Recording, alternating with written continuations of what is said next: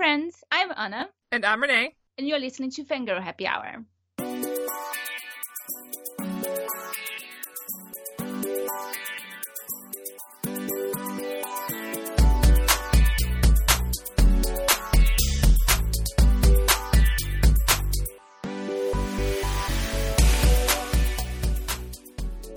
Hello, everybody, and welcome to another Fangirl Happy Hour Vault episode. We're super excited to do another Vault episode because we're talking about Jurassic Park. Otherwise known as the continued adventures of Anna down memory lane, and also how bad my memory is a thing that we really need to talk about. Why do we need to talk about your bad memory? When you said let's watch Jurassic Park, I was like, oh great, it's been such a long time since I watched this. I started watching it, and the first few minutes of the movies looked so alien. And I was like, am I watching the right movie? Because this looks like a movie from the 70s or something. And then I stopped, and I Googled myself. And I found that I actually watched and talked about it during a viewing party on Twitter 2 years ago. And I had no recollection of this. How scary is this? I'm kind of concerned about your memory problems, Anna. Like I was telling you earlier today, I forgot my keys. Not only did I forget my keys, I took Russell's keys with me. And then when I got to work, I realized that I hadn't forgot my keys. I actually had my keys inside my pocket the whole time. Maybe you need a deep brain scan. What if I find out something that is really unpleasant? I mean, I don't know what to tell you because that's one of the main reasons I don't go to the doctor. Maybe I'll forget this is happening. No, because every time we do a Vault episode, you're going to be like, guess what I discovered? My memory is horrible. Like, you're just going to remind yourself over and over and over. Do you know what clued me in to realize that I had watched this not a long time ago? Which? Jeff Goldblum. I was like, I remember this hotness. And it wasn't from a long time ago. It was recently. Yeah, we should tell listeners about the way we did notes for this show, which was me with my super academic and thoughtful listing of themes and discussion points, and then yours, which was... Sexist tongue is he walking towards the poo dropping. Also sexism in survival situations. And also, my third note, it's so smart, so insightful, so intelligent. It says, dinosaurs, exclamation mark. Do you have any memories of Jurassic Park? Were you one of those people that grew up watching it and has amazing memories of it from when you were a teenager? No. Okay, neither do I. I liked it when I saw it. I don't remember the first time I saw it because I've seen it so many times. I was watching it so we could discuss it, and my internet died, so I couldn't stream it anymore. I was like, it's fine, I remember the rest. And I do remember the rest. That's the scary part. Like, in my head, I'm the exact opposite of you, and that I can somewhat replay this entire movie in my brain because I've seen it so many times. I couldn't even do that after seeing it only a couple of weeks ago. You know how some people say, oh, well, they're face blind? I'm the opposite of whatever that is. But I remember things really clearly, even after a long period of time. If I meet somebody face to face and I learn their name, 4 years later, as long as I haven't changed a bunch, I'm going to recognize them again. No problem. And I remember their name. If I see a movie, I'll remember the movie if I've paid attention to it. So Jurassic Park was one of those movies that I must have watched before I got into computers, because once I got into computers, I would sort of casually watch movies. I wouldn't get into them and just sit down and stare at the screen for hours to watch them. I'd watch them while doing stuff on the computer. But Jurassic Park came before that, so I remember it really, really well. I also remember movies like Care Bears 2 and Rainbow Brat and the Star Stealer. Fraggle Rock. What the hell are those? You don't know what Fraggle Rock is? Fraggle Rock. No, isn't that the one that we talked about? That you didn't know what it was. See, I remember it. There's hope for me still. That's okay, Anna. It'll be fine. I'll remind you of all the things that you forget. So how does Jurassic Park hold up given when it was released in the 90s? I think in terms of special effects, we have come a long way. I can see how that must have been awe-inspiring back in the 90s. I don't remember my particular reaction to the dinosaurs. But looking at them now, it's clear what they are. Really? Because I think the dinosaurs are super awesome still. Yes, they are still super awesome. But for example, that scene in the fields with the Brontosaurus, you can tell that it's special effects. I think because scenes outside, but all the scenes inside, they are better, I think. They are still good and scary. Yeah, I look at some of the special effects from the 90s, then I look at this movie, and I'm still just super impressed with the way it's held up. I assume it's because of the specific type of animation they used, which is actual models, so it didn't fall into the trap of aging like computer graphics did. Sorry, Titan AE, I'm looking at you. And I also found this movie way more feminist than I did Jurassic World. I quite like Jurassic World. Yes, I know we've had that fight. I don't know what you're talking about. But yes, it absolutely is actually. For example, this time I noticed something that is so plain and so clear and so obvious, but I only notice now, is the guy who spends the entire movie with the kids and who in the end decides that he likes kids. Sometimes that arc is reserved for women. And also, when you gender flip that dynamic, the whole context changes because women are expected to like kids.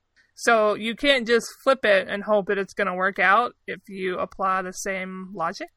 I also really like Sam Neill. This is one of his roles that put him on my radar, and I still just really like him both as a hero and especially as a villain. And I think he has got great range. I think he does a great job. What's sad is that the lady, Ellie, I wish she had had a bigger role somehow, because I really liked her character. I wanted more of her as I watched this film. Maybe I have forgotten the great parts that she had in the second half of the film. No, she does have a lot of things to do in the second part. She runs a lot. She's the one that goes to turn on the lights again and leaves everybody behind in the bunker. I wanted her to have more to do. I thought she had plenty. Yeah, I know, but I wanted her to have more, Anna. That's the thing. It's fair enough. I would watch a whole movie with that character, specifically. Well, she was really great. Well, as per my notes, and apparently nerded out over, whereas Anna did not nerd out. She was just like, I know what's important here. It's Jeff Goldblum. My notes do not contain any Jeff Goldblum, which I guess makes me a fake geek girl, and I've been kicked out of the club. Come on. No, I was going to say that it's not only because he was sexy, but also because I liked his role and the things that he had to say, and how cynical, I guess, or even realistic in bringing up the role of science and the role of man in playing with science, which goes back then to the points that you made and the notes that you wrote down for us to discuss, especially with regards to man playing God. Malcolm makes all these points about scientists in general and how they're using science on the island, and in specific, I was curious about whether he was right about scientists if we take what he was saying and apply it to our own culture, and specifically something like computer science. Because think about all the apps that get made that are bigoted in some way, like they're racist or they're sexist, and they're just perpetuating awful stereotypes and biases that are placed there by scientists acting like their intentions are pure. Well, it's a question of ethics, isn't it? And do you rely on a self-assessment with regards to ethics, or do you then have a board or someone to oversee all the scientific developments? But when that happens, scientific development can be stilted. It's complicated. And I don't really have an answer for that because, of course, I think that bringing dinosaurs back to life is a terrible idea. Awesome. But also terrible idea. But at the same time, the way that the scientists use cloning and that scientific discovery, it's awesome. The meeting of ambition, money, and science is a meeting that if you don't have the ethics part of it, if you don't have a good grasp of social issues, it could really backfire. And that goes to the way that this film also deals with the concept of wealth. Hammond is always going on about how much he spent on the park, how much he put into it finance-wise, how expensive it was. it feels like he wasn't constrained by anything. He just let this money convince him that he could do the thing, and then he created a park full of killer dinosaurs. Well, it's a millionaire with a dream. Who just sent a car in space? Elon Musk. Do we really need a car in space? Is it cool? Yeah, it's cool. Do we really need a car in space? No, he could have given that money to the poor. But he's also the dude who's like telling his workers that if they don't sign up with a union, he'll build them a roller coaster. So the intersections of power and money and ambition, if you do not have somebody behind you and with you trying to be like, should we do this? Maybe it's not going to end so well. And I think we see that because Hammond and Ellie get into it over the park and the conception of the park and the realization of the park. I really think that we see two types of scientists. We see Hammond, and then we also see the scientists who work in the park that he has hired, and then we see the two archaeologists that come in to view the park. We definitely see when Malcolm is making his point about science never asks whether it should do something. So you get characters like the archaeologist who would definitely ask that question, and then characters like Hammond who did not ask that question. The film sort of comes down on the look at this cool idea that ended terribly, and I think it's great that even back then we get this critique of unlimited power, unlimited wealth to do whatever you want. If you had a chance to go and visit a Jurassic Park, would you? No.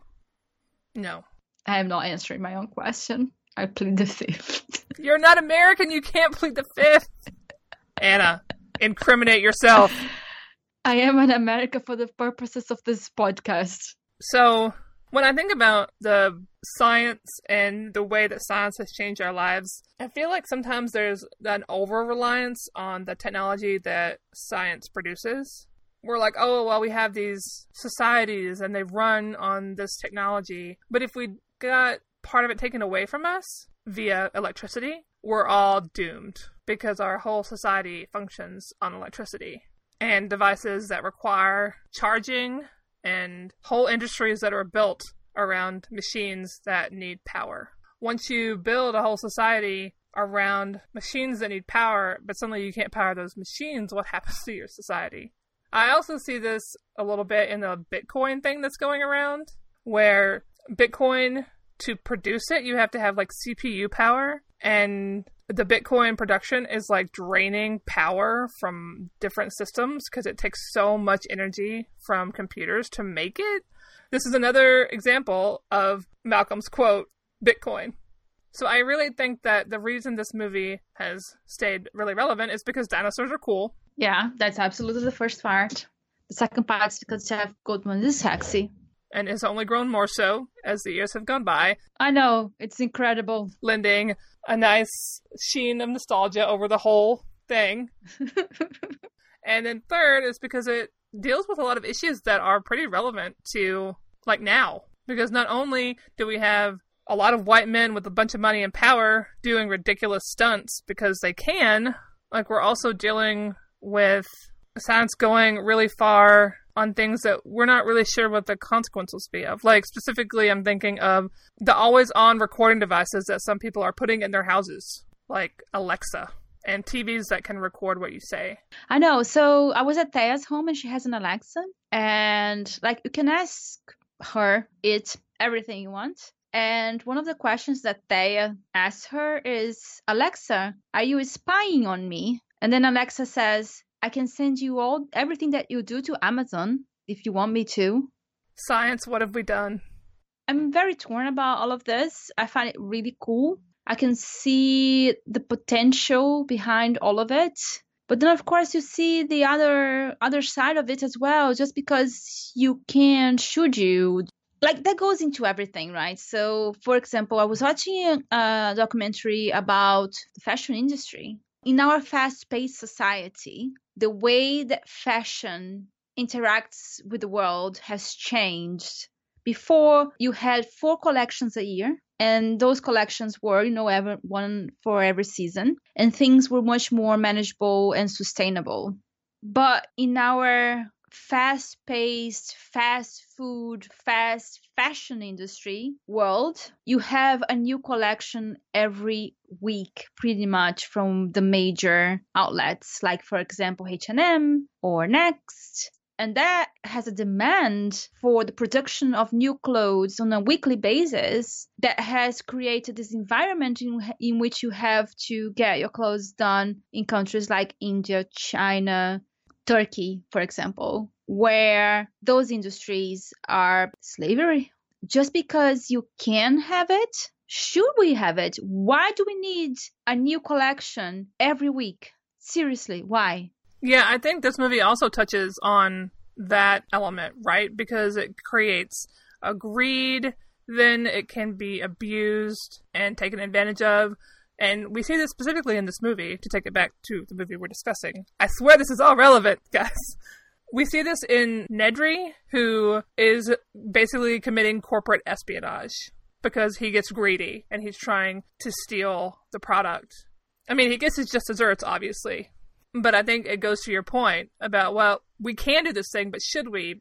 And if we do it, are we going to think through the ramifications of what happens when we do? And what happened with the fashion industry, it sounded like, no, we didn't think through the ramifications of what it was going to mean. No, absolutely not. And now we have this really gross, broken system. Absolutely. And that goes for everything. Again, going back to the same kind of thing, all development of science, it's medicine and the pharmaceutical industry is also very gross. Yeah, so that's a big reason that I think this movie is still really relevant and stays really relevant. For some reason, gets being redone too. I think it's just because everybody wants more dinosaurs. Absolutely, yes. We all do want more dinosaurs. But I think the message from the first movie has gotten lost with subsequent entries in the franchise. Well, I've only seen this one, the second Jurassic Park movie, the sequel, and then I watched Jurassic World eventually. I regret that. I will never get that time back. On the plus side, the dinosaurs were cool. Dinosaurs were super cool. Well, yeah, I agree with you. It's all part of the capitalist societies. Eat the rich. Eat them. So they can't build dinosaur islands that kill us all. Did you see the guy, a poacher, who went to Africa to kill lions, and the lions ate him? And left his head. Great job, lions. Get so mad at people. I actually joke about it, but I don't think I would go to a Jurassic Park. Yeah, right? Because then you get into the exploitation of animals, too. Exactly. You bring those species back to life from extinction, and then you just use them for the entertainment of others. It's not even for, I guess you can study science with them. With zoos, they have to have oversight, right? Especially zoos who do, like, restoration work on species. But who is going to oversee the dinosaur park?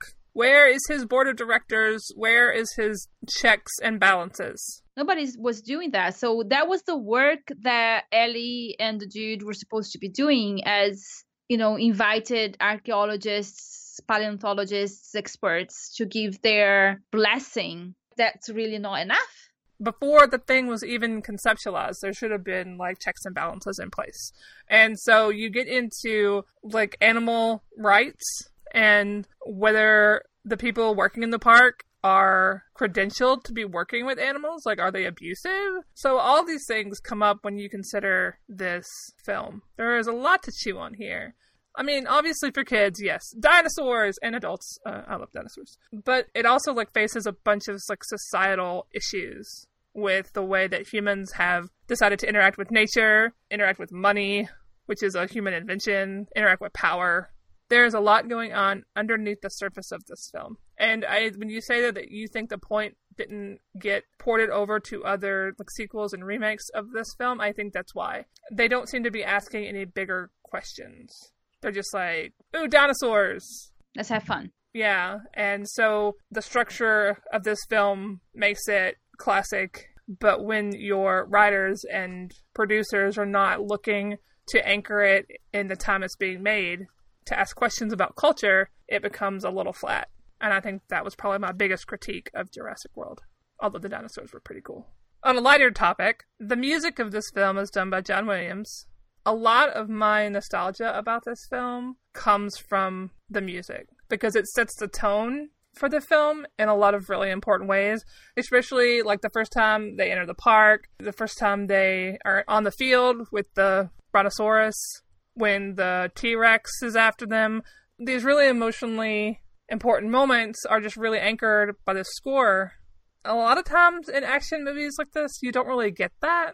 I kind of compare it to Star Wars, because the Star Wars music is super iconic, and it does something to you emotionally that sometimes other movies that start with music don't do. And I think Jurassic Park has the same quality.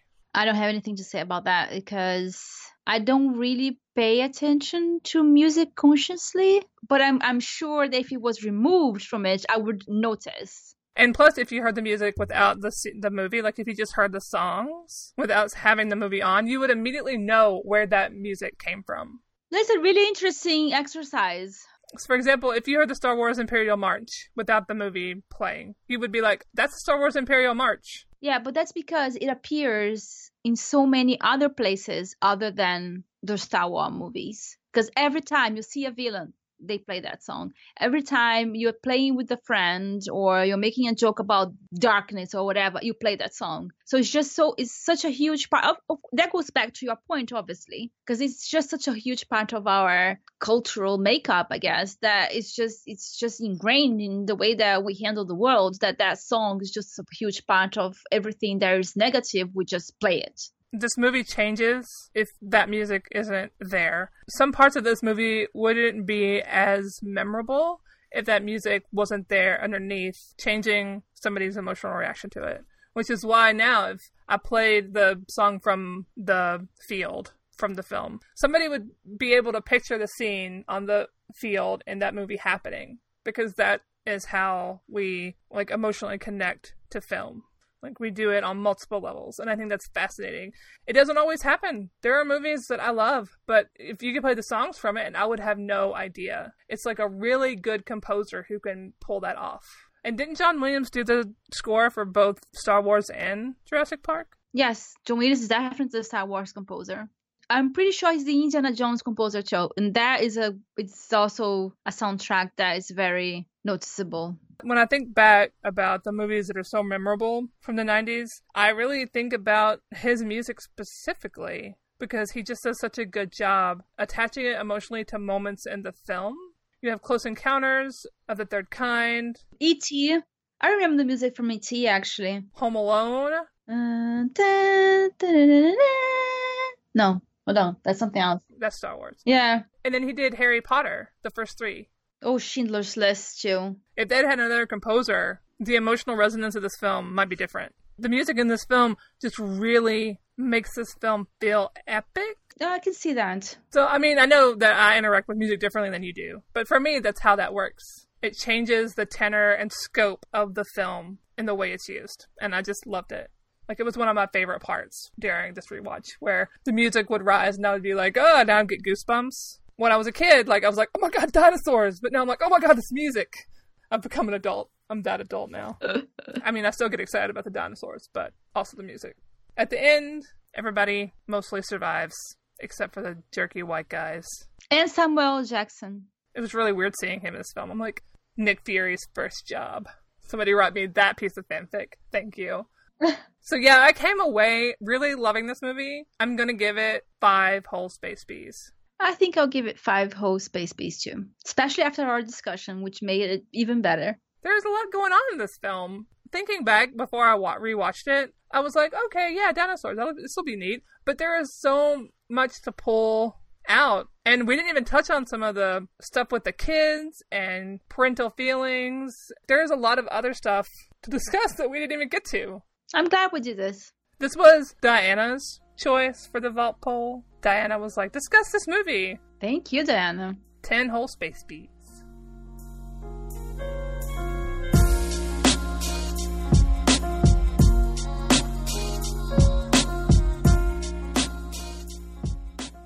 Today we are doing some recommendations that are dinosaur and or science themed, because it's hard to find fiction with dinosaurs that's not movies. And dragons don't count. No, dragons definitely don't count. I love dragons though.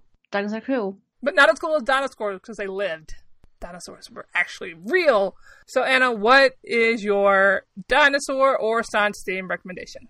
It's a non-fiction book called The Gene by Siddhartha Mukherjee, and it's the history of the gene from the ancient Greeks to all the way to our times, and how humankind has approached the idea of genetics and going through, Mendel, who first devised the way that things reproduce, and then Darwin and the origin of species. And it's fantastic. It's really well written. It's very entertaining. The writer does a really good way of not keeping history and science boring or difficult. So I highly recommend this book. I think you would love it too, Renee. Sweet.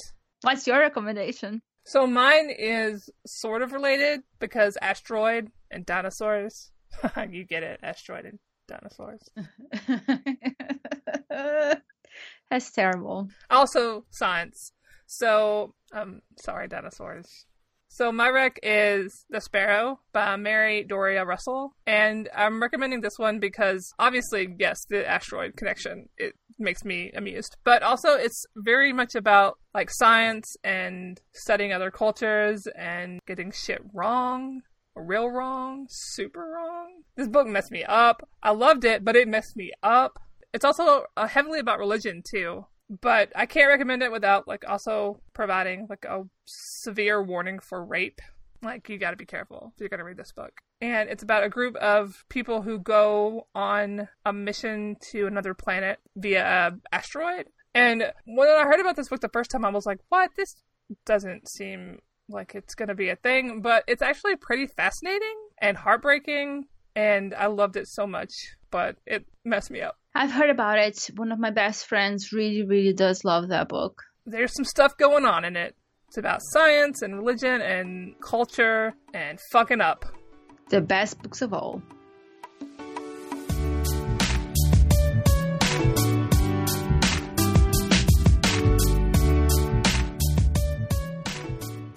It's another successful Vault episode. Thank you so much, patrons. It's really appreciated to get a chance to go back in time and talk about it. If you have any thoughts, send them to us at fangirlhappyhour@gmail.com. Please come chat with us at Fangirl Podcast on Twitter, too. Our show art is by Ira, and our transcripts are by Susan. You can read all the available transcripts at fangirlhappyhour.com. Our segment break music is by Chucky Beats and Boxcat Games. If you like Vault episodes, you can help us decide the discussion topics by supporting us on Patreon. We're there as Fangirl Happy Hour, and we would be grateful for your support. We also have a Facebook discussion group where we post discussion threads for Rex and for celebrating our achievements. You can search for it under Space Bee Army and request to be added. We'd be happy to have you. Drink some water. It's important to stay hydrated to avoid the flu pandemic that's bouncing around out there. And if by any chance one day you are at the beach or you are at a park and you happen to come across a mosquito frozen in amber, just bury it. Bury it and forget you ever found it. Thanks for listening, Space Bees. See you next episode.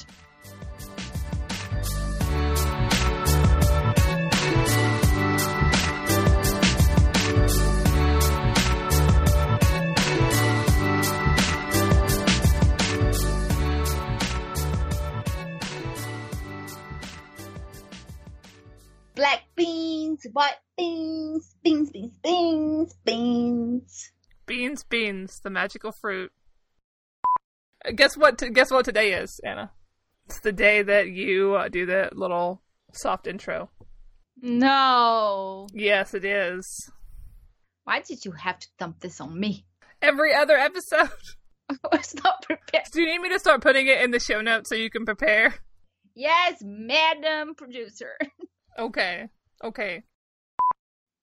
Speaking of which, 1 month until I get to see Hamilton. Yay! Do not bring dinosaurs back to life. That's a terrible idea.